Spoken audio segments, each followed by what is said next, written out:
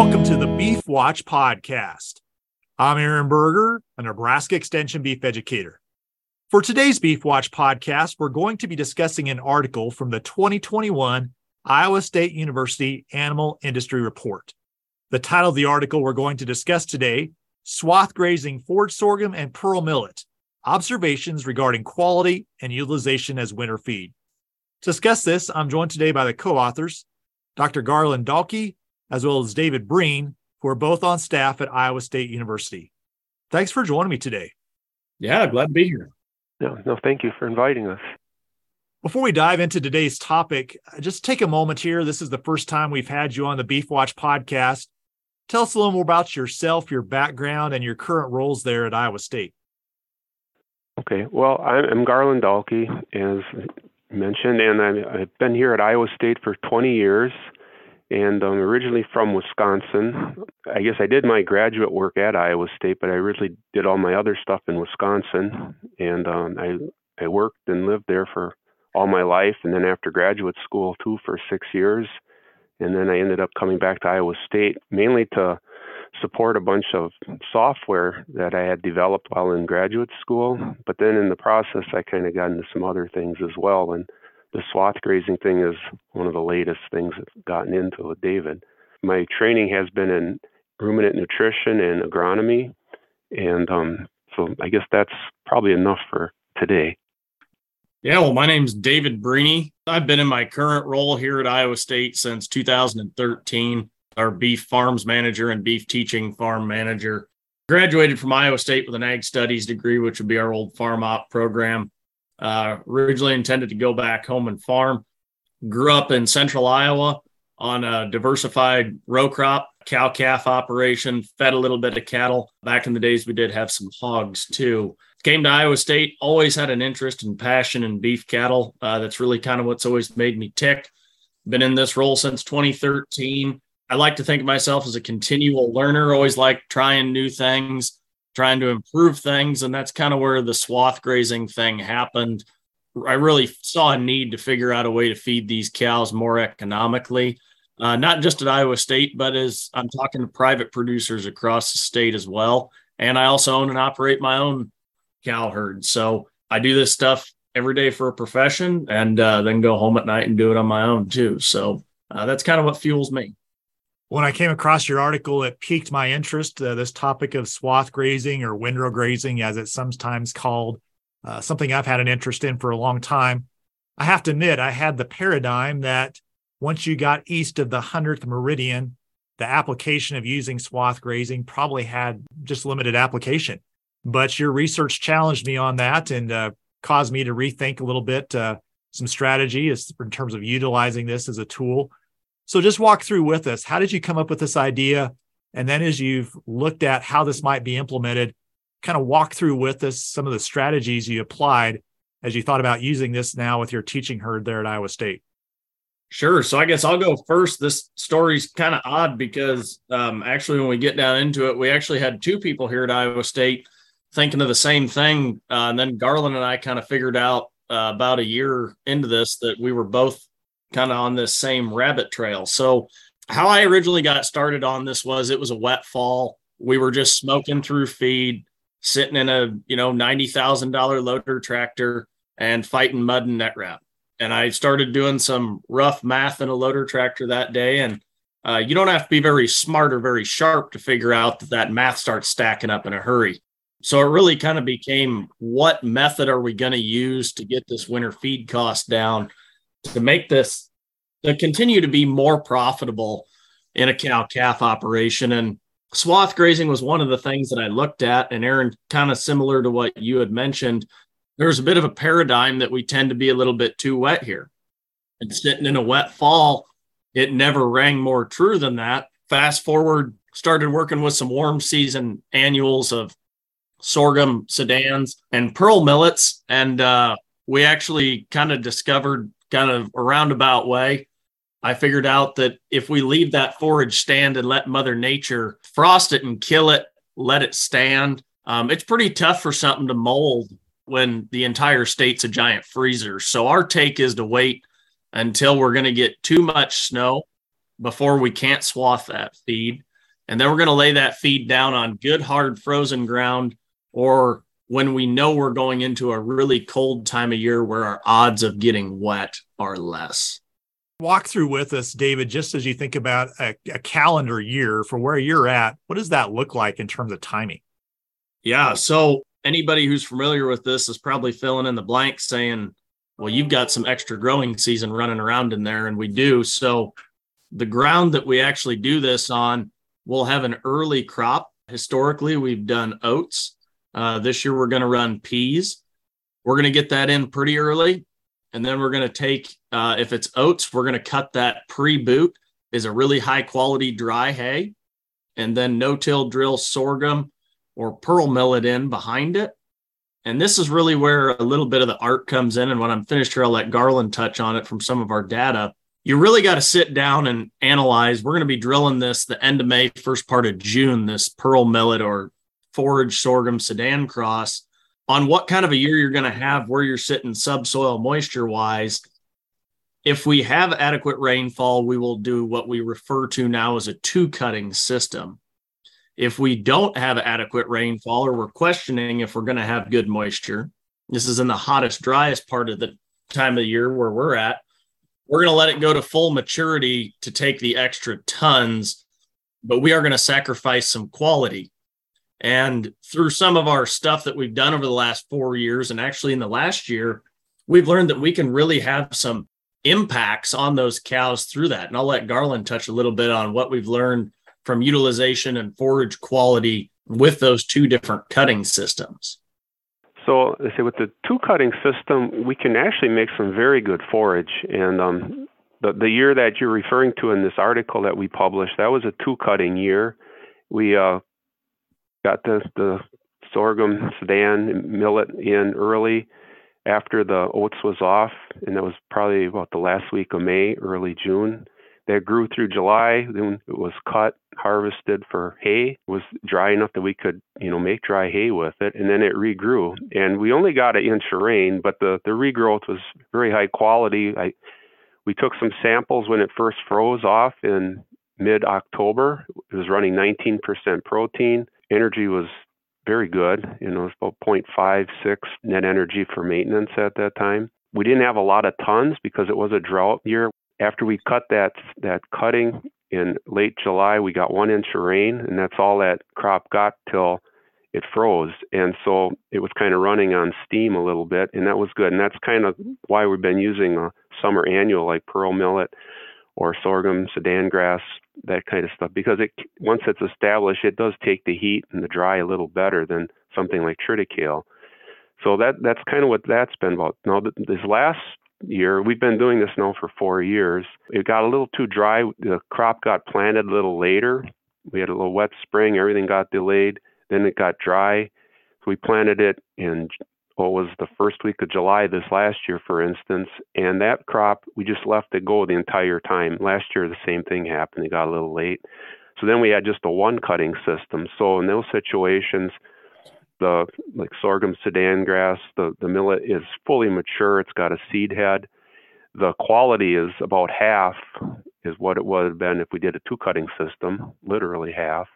And but we left it just to get enough tons to make sure we had enough for grazing. So the keeping that crop in a vegetative state is really kind of critical if you want high quality forage. And I say the other thing is, if you need tons, well, then you kind of got to hedge your bets and see what the weather is going to do. And we've done it both ways. Cows survived both times. They do lose a little condition when you let it go to maturity, but you do get a lot of pheasants. So if you like hunting, that works pretty good too. So it's not a complete loss. So yeah, that's really where the quality goes initially. It's very good.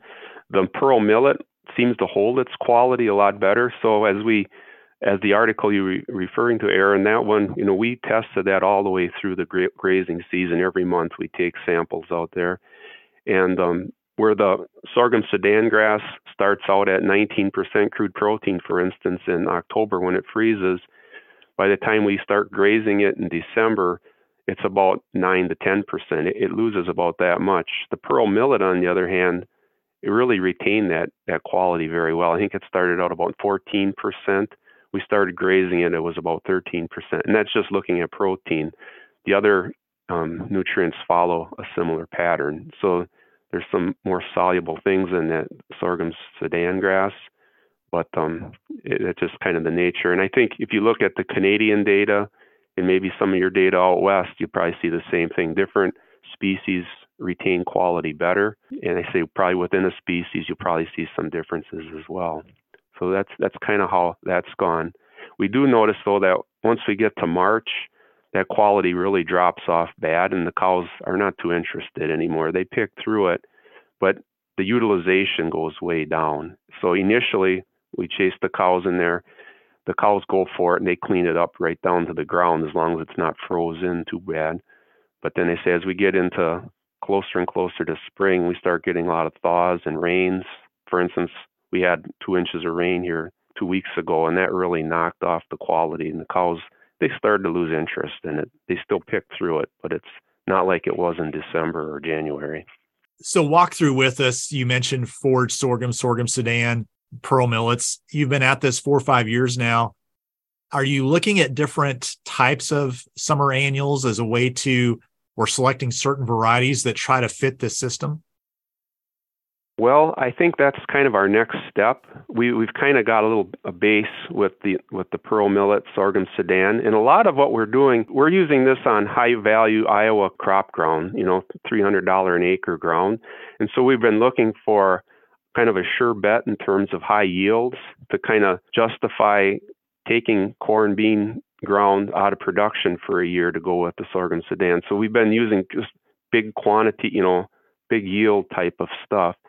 Now, going forward, up north where I'm from, triticale, there's interest in that. The quality is a lot better. The Canadians, they seem to like using that as well.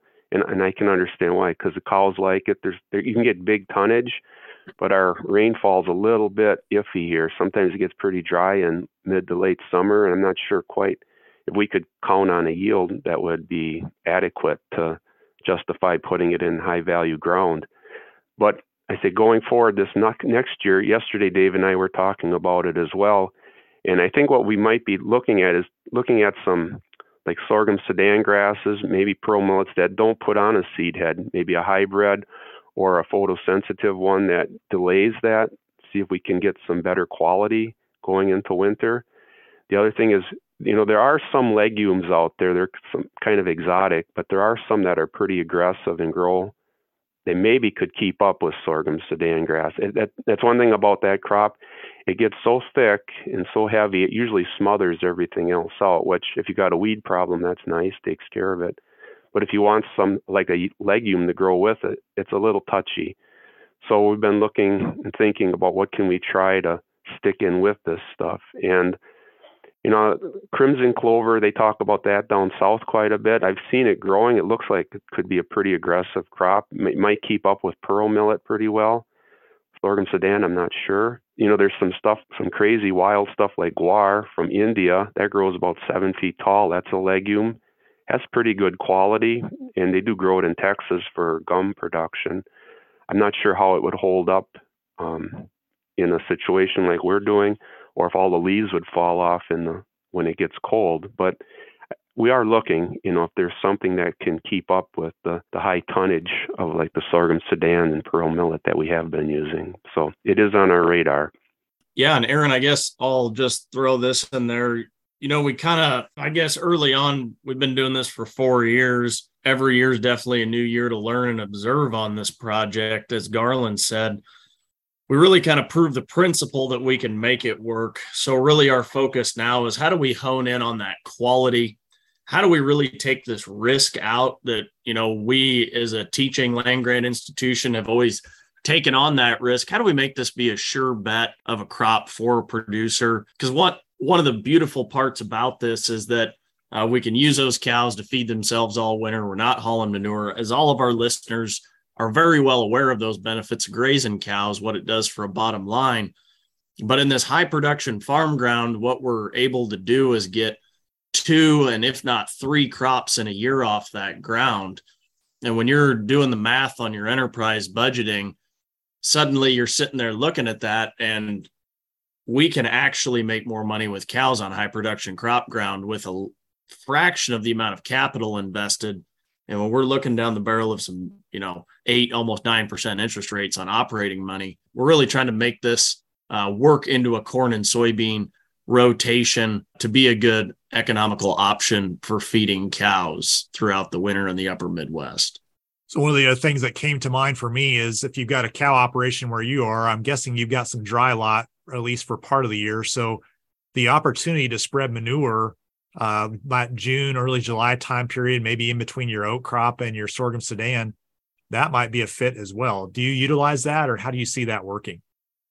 So we have dry spread some of our manure that you're speaking of out of the dry lots in there. It's kind of a catch-22 though, Aaron. One of the side effects of this is we don't have as much manure to spread anymore because we don't have all these cows standing in a dry lot half the year or 200 days out of the year, whatever our annual feeding period was. We can apply, some of our feed yard manure and things like that. It gives us a phenomenal window to get that done. Where we're located at the university, we also have a hog unit nearby. So we have been an emergency relief for applying some hog manure. So there are some options, as you have honed in on, to really take advantage of some nutrient sources that in a regular row crop operation probably wouldn't be available to you that time of year when we're just kind of the only outlet that can take it. Let's talk about logistics, because I think that really piqued my interest when I looked at this paper and what you do when you look at how you harvest this crop and put it in the windrow. You mentioned you leave it till it freezes. Then walk through with us what happens after it freezes. How are you actually getting that feed to the cow, or should I say bringing the cows to the feed?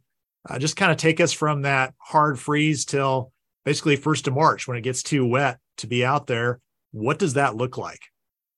Yeah, so this is really, honestly, everything else we've talked about is the fairly easy part of the learning curve on this. What we're about ready to go into, I guess, is where we really got an education. I guess I'll start with getting the cows out there. Obviously, all of our listeners are probably thinking the ground's froze. We fenced these. We will strip graze them essentially, and we are going to graze perpendicular to the swath with the wire. We're going to give those cows about 2 days worth of feed at a time.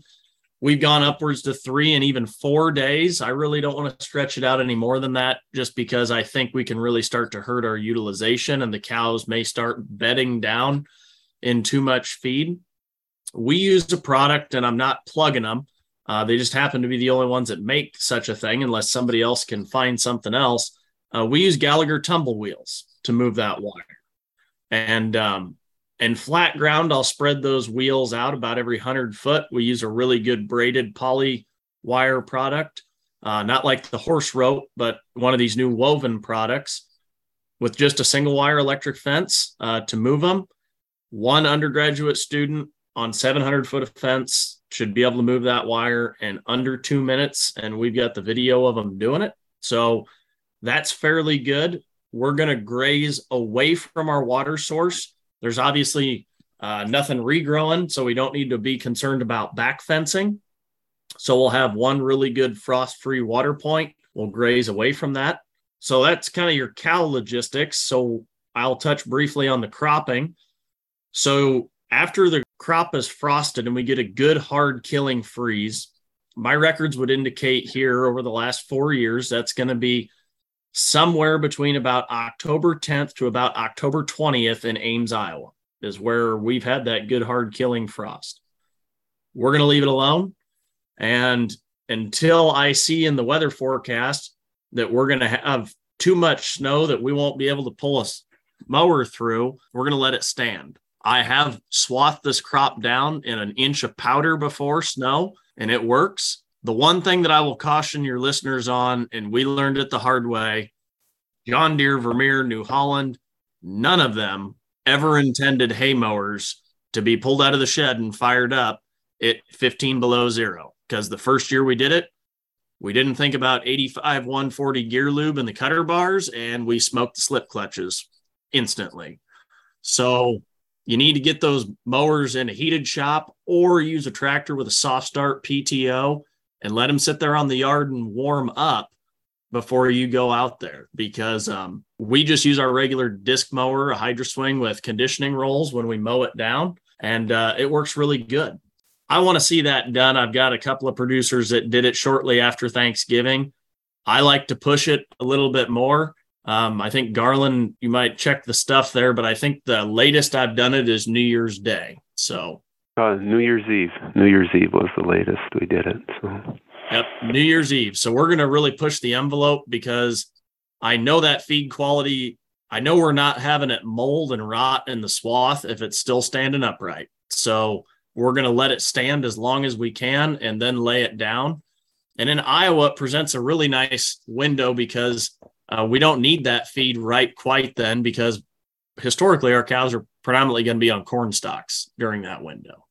Yeah, that's what I was going to say. So really you've got that window of corn stalks, and then, when the corn stalks gets deteriorated, you still got this standing crop that you've tried to extend as long as you can to put in a windrow. I guess just kind of help us put the pieces of the puzzle together as we think about your cow herd.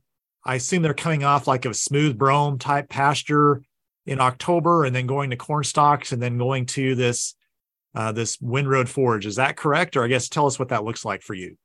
Yeah, so we'll come off summer pasture. Our summer pasture here is going to be a heavy brome mix, heavy fescue mix also. I'm not scared of fescue. We utilize it quite a bit here. We will then go to corn stalks. When I graze corn stalks, Aaron, one of the nice parts about that I know I've got more feed coming up is we really only get the good out of our corn stalks, and then we pull the cows off them. I let those cows out there pretty much until they have to really start working that stalk field. And then we're going to pull them. We will go to swaths, or we may kick those cows out on some stockpiled fescue if we have it available. If we get into deep snow, I've had it before where we'll go on swaths. And then if the opportunity presents itself later, we may take those cows when they're finished with a field of swaths and run them across some stockpiled fescue really quick, just because we have the opportunity to utilize the feed, and then go back into the swaths as our, bad weather winter feed stuff. So talk through with us, Garland, just what do we see in terms of quality change from when that crop freezes? And again, I know it varies by year, whether this was a two harvest system or one harvest, but kind of give us a picture of what's happening in terms of energy and protein to that crop as we move from that time of hard freeze till we get to this time of year, end of February, 1st of March, when you really need to pull off. So I guess every year is a little different, because really when you cut that forage, even like in October, if it just gets cold and dry, that quality really just holds on there. Like I say, it's like putting vegetables from the garden in the freezer. It just kind of stays there. Now, the problem is when you get the thaws and the rains, and then the freeze and the thaw and the rain, that routine, then that's when things can leach out. And it gets to be a little bit similar to what you have in the summertime. If you cut hay and you get an inch of rain on top of that cut hay, things start to leach out. So that's really kind of what goes on. Only in the wintertime, it's a little more slow motion. We don't have all the bacteria action, but stuff does leach out. Out west, it works better. You don't get quite as much precipitation and all that. But what you can expect, though, is let's say sorghum Sudan, I say on a 2-cutting system, when it first freezes off, that regrowth will probably be around 19% protein.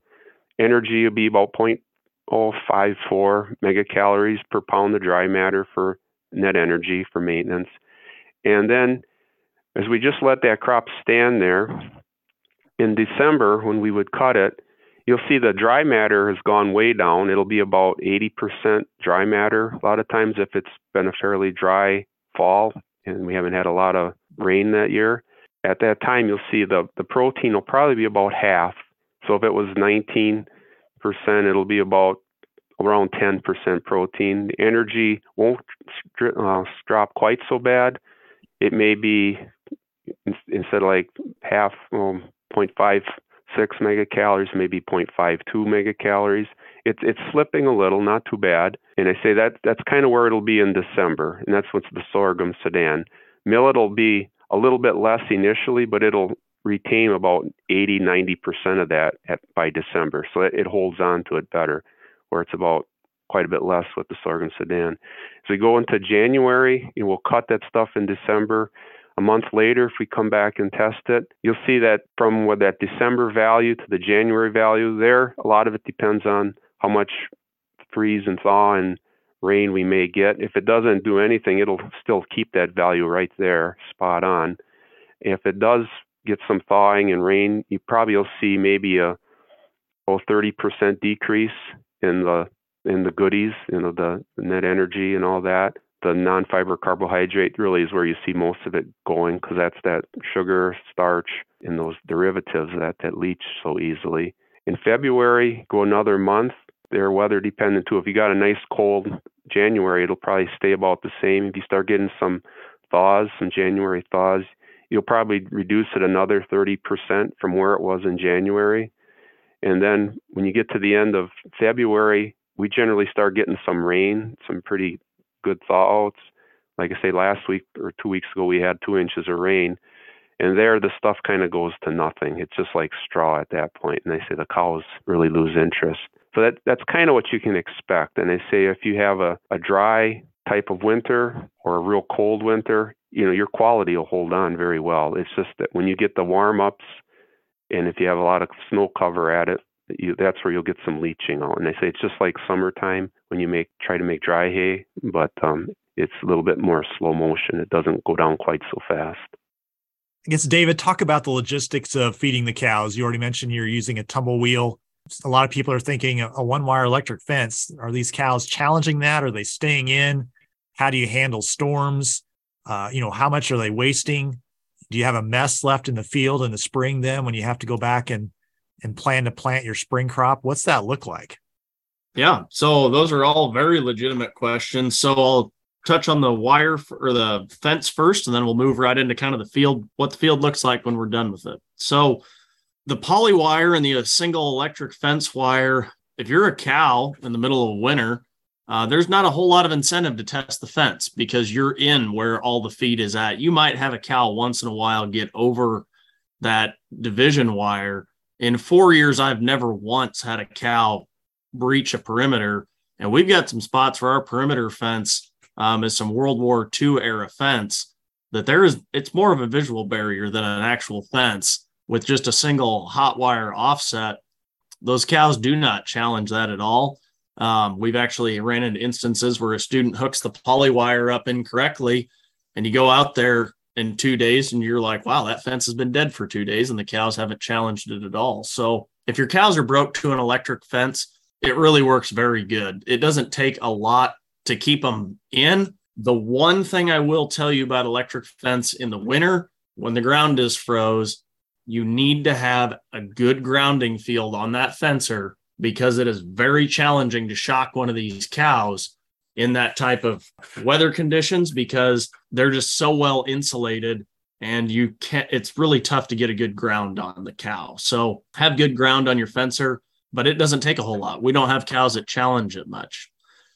To touch on the field conditions, the document that you're referring to, when Garland went back and we were testing all that for utilization, high 60s to very low 70s is kind of where our utilization is running in this historically when we're doing this. So really good, a lot better than a stockpile grazing situation. Afterwards, the first year I did harrow the field, I was pretty concerned about residue. And for the last 3 years, we no-till drill the oats right back in it with no field prep at all. Manure distribution is really good in the field. Well, the remnants of the swaths actually deteriorate very rapidly in the spring to the point where it's really tough to even make them out anymore when you go in there to no-till drill. This year, we're going to no-till drill some peas in where we swath grazed, and there will be zero field prep to it. There's not a lot of pugging. We have started looking at the compaction on this, and we have not found any evidence that keeping those cows on there is causing much compaction at all. We used a Dickie John compaction probe, Garland and I did this fall to kind of look at it. Really, the only compaction that we found was kind of the sins of some of our prior farming practices, to be quite honest. We measured in a couple of locations, different management, and we really didn't find a lot of compaction evidence from those cows. If anything, we found some old feeding sites with some very upper level compaction that only went down about maybe 5 inches, but it's great to no-till drill into in the spring. I really like that we can pull the cows out of this. We don't have a lot of field prep. We're not worried about hauling a bunch of manure. We're not worried about bedding those cows. You asked about storms, how we handle that. We do give those cows the option to go behind a windbreak. Most of the time in storms, our cows may stand behind the windbreak for a brief period. But if you drive by and we're very publicly visible where our cows are at, those cows are going to be out there grazing in about all types of weather. It's pretty neat to see. I assume that these are March, April calving cows. When do you start calving these cows? Yes, so that is a very good thing to touch on. We're going to be calving in March and April. This system that we are visiting about here today is best suited towards a March, April, even maybe if you're a little bit later than that calving operation, because you really need to think about where that cow's at in her plane of nutrition and match that feed stuff that we have.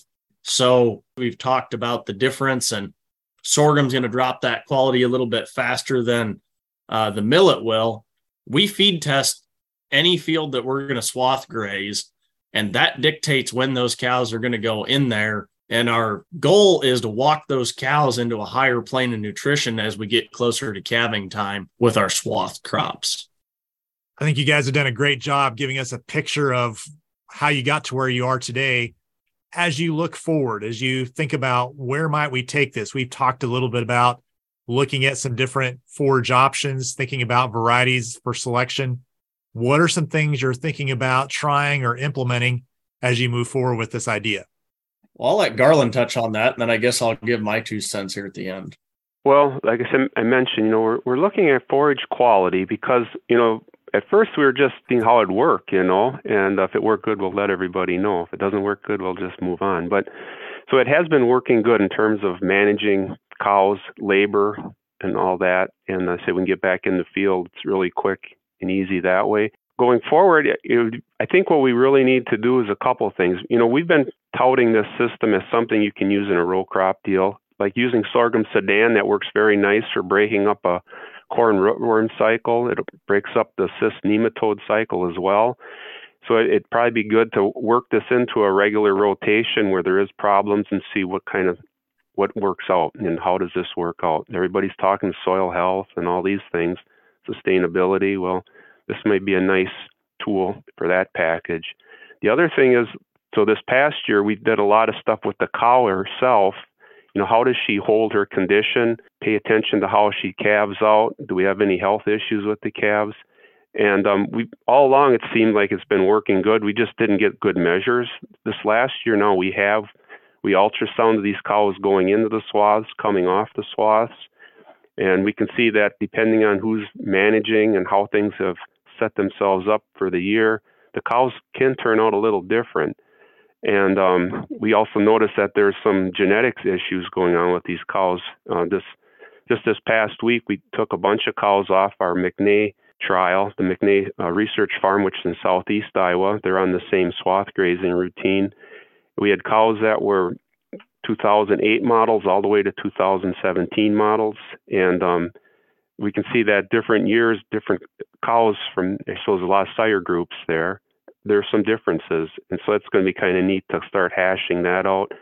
Same thing with the campus herd. We got to finish getting through all the numbers, but there's some differences there in genetics that make a big deal. So I say we got the varieties, we got the complete systems look in terms of working this into a crop rotation. We got the cow health issue going on. So we got 3 big areas to look at. One thing that I think really helps, and I noticed this early on, the cows that are on swaths versus those we had in a dry lot, and even a bigger dry lot, the swath cows come in clean and fuzzy. Their hair coat is really clean. So when they calve, those calves, they get up, they want to nurse. When they try to nurse on an udder that's clean, they don't get a mouthful of manure. And I think that's going to help our scour issue go away. It seems to have.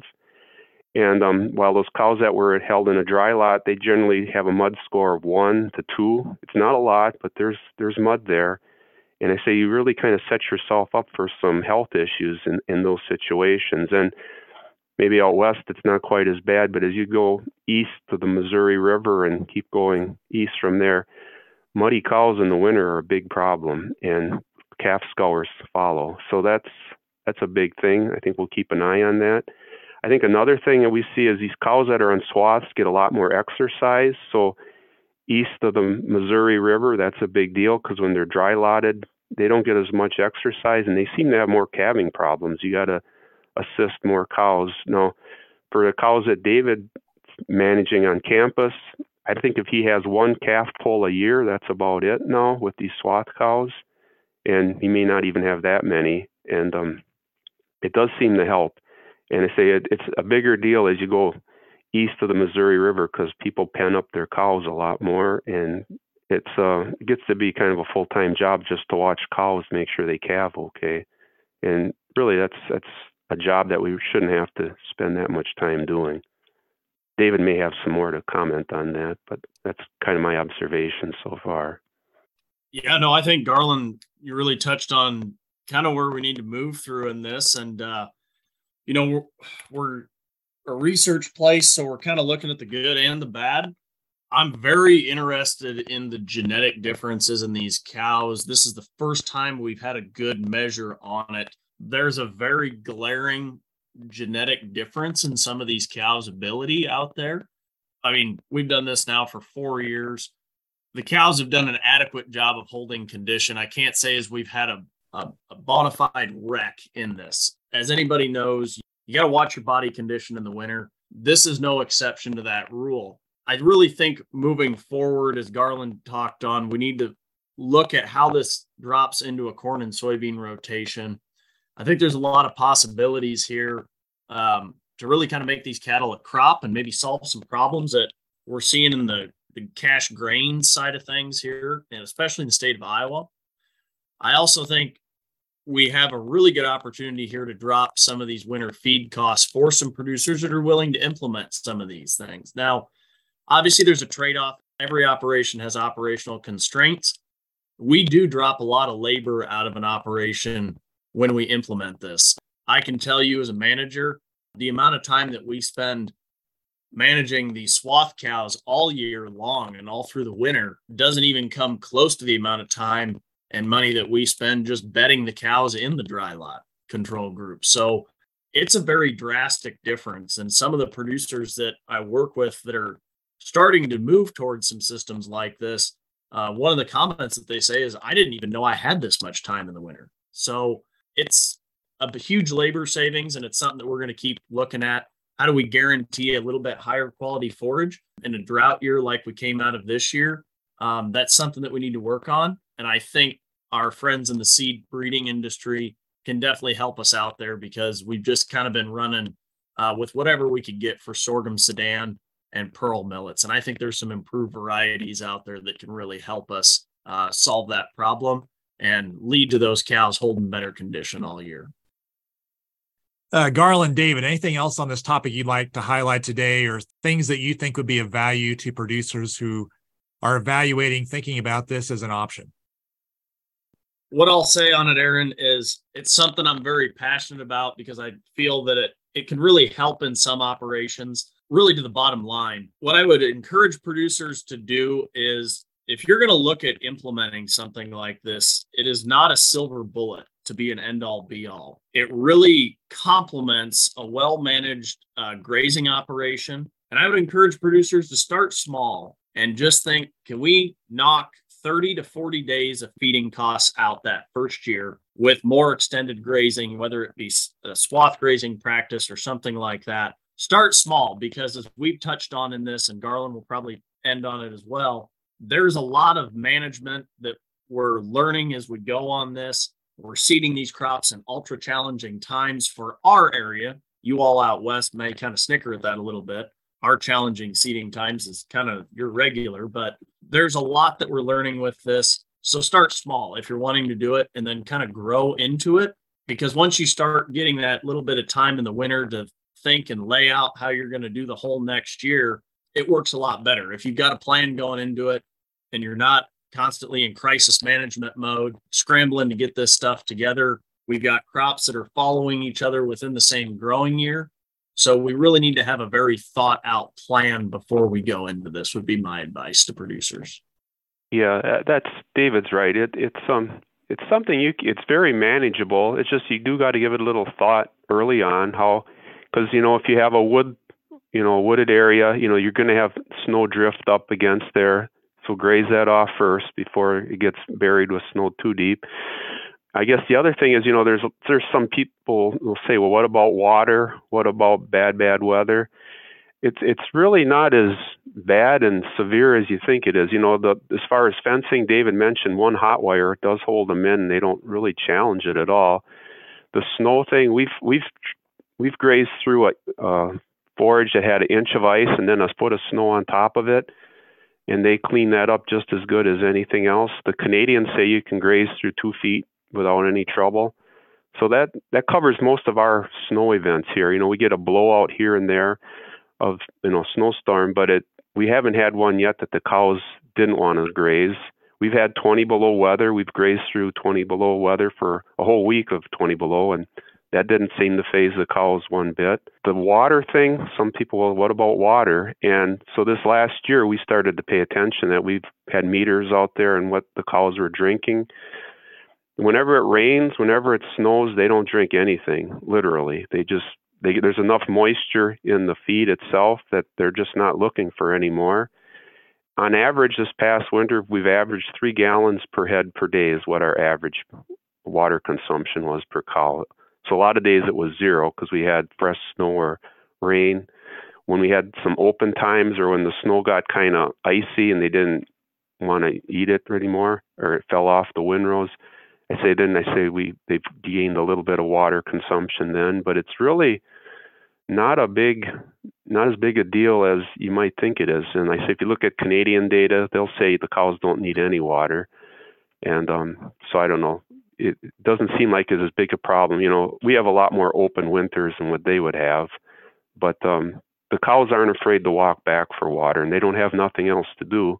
The swaths are there to eat, and then they can walk back for a drink. So if they walk half a mile, it doesn't seem to make too big a deal for them to get a drink. The McNay research heard that's outside of campus, those cows walk quite a ways to get their water, and they actually held up very well.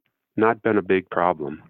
Well, David Garland, I really appreciate your time today. This has been a really interesting conversation. I appreciate your research. I appreciate your systems approach, and I think folks are going to find this to be very interesting. So looking forward to seeing what you do going forward, what you learn, and perhaps sometime a year or two down the road, we can have a follow-up conversation. Sure. Sounds good. Not a problem, Aaron. We're going to keep at it. But for more information on the topic that was discussed in today's Beef Watch podcast, I would encourage you to visit the Iowa State University, their Animal Industry Report. Again, this is the 2021 edition. The title of the article we discussed today, Swath Grazing Forage Sorghum and Pearl Millet, Observations Regarding Quality and Utilization as a Winter Feed.